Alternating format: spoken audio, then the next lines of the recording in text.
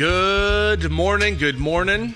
How are you, you beautiful people? How you doing on this fine day? I hope you're having a great day.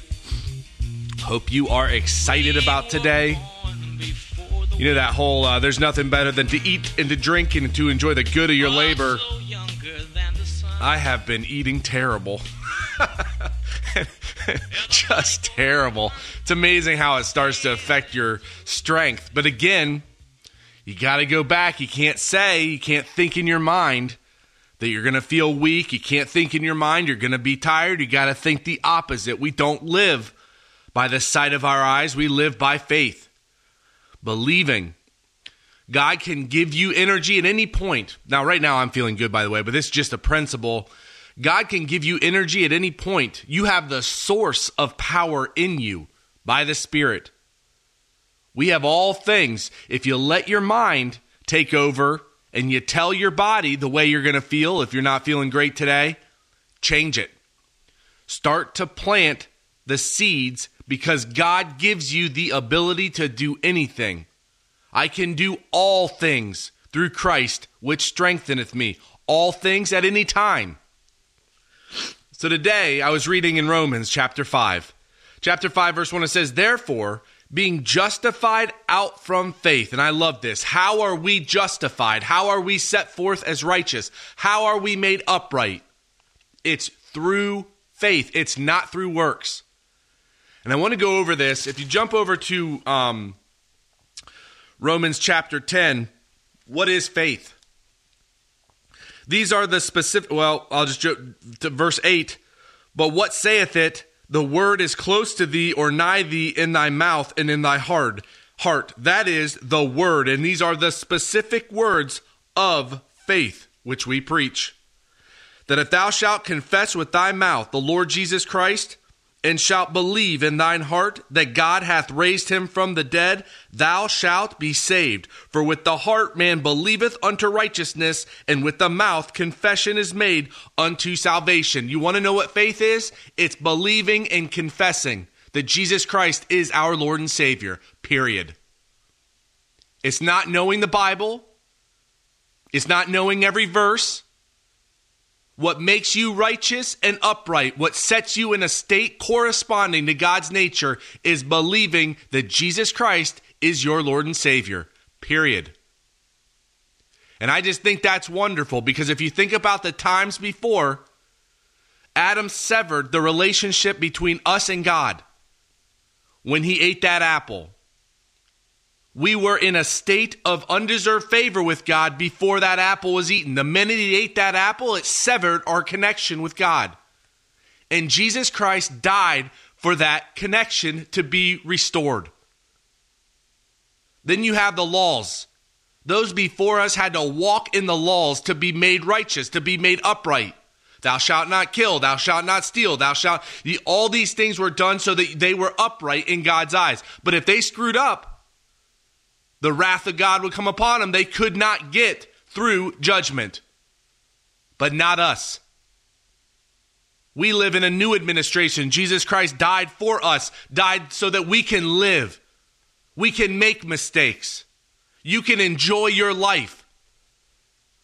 Not everything's good for you. Not all the works or the acts are good for you, but that doesn't make you not righteous. You are righteous. You are upright, period. And the words of faith, well, I'll go back to it. Chapter 5, verse 1, therefore we are justified. Therefore being justified or set forth as righteous out from faith, we have peace with God, and the dividing line is our Lord Jesus Christ. We have peace with God. There is no enmity against God anymore. He looks at you lovingly. He looks at you with favor. That's what grace is, undeserved favor. You are summoned. You are called. He gave you the fruits of the Spirit.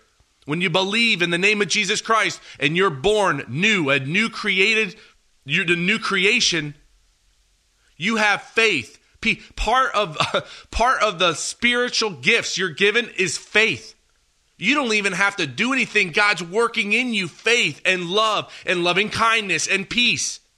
He's directing your heart. He's guiding you to where he wants you to be. We live in a tremendous time. I want to finish with this. And not only so, but we glory in tribulation. These are afflictions, knowing that tribulation, it affects your patient enduring. When you're going through it, this is to help you learn how to patiently deal with things. And patience, experience. Experience is the state of being tried.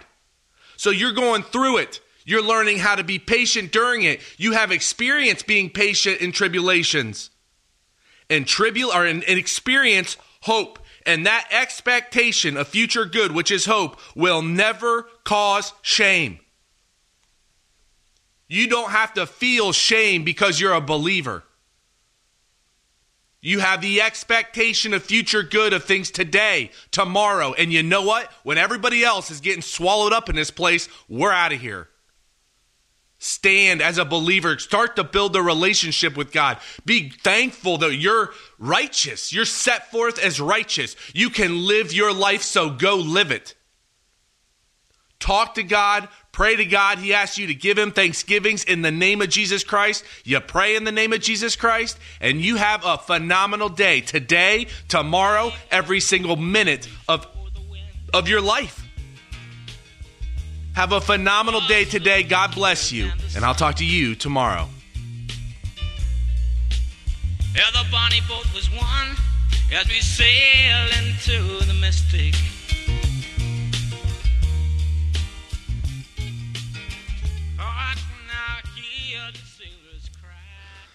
Well, Heavenly Father, thank you so much for today and for every single moment. I pray that you take care of the situation with the ads and the upholstery and guiding us through whatever needs to be guided through. And I just thank you for the moments and for just continually working in my heart to guide me, to settle me, and to keep me at peace.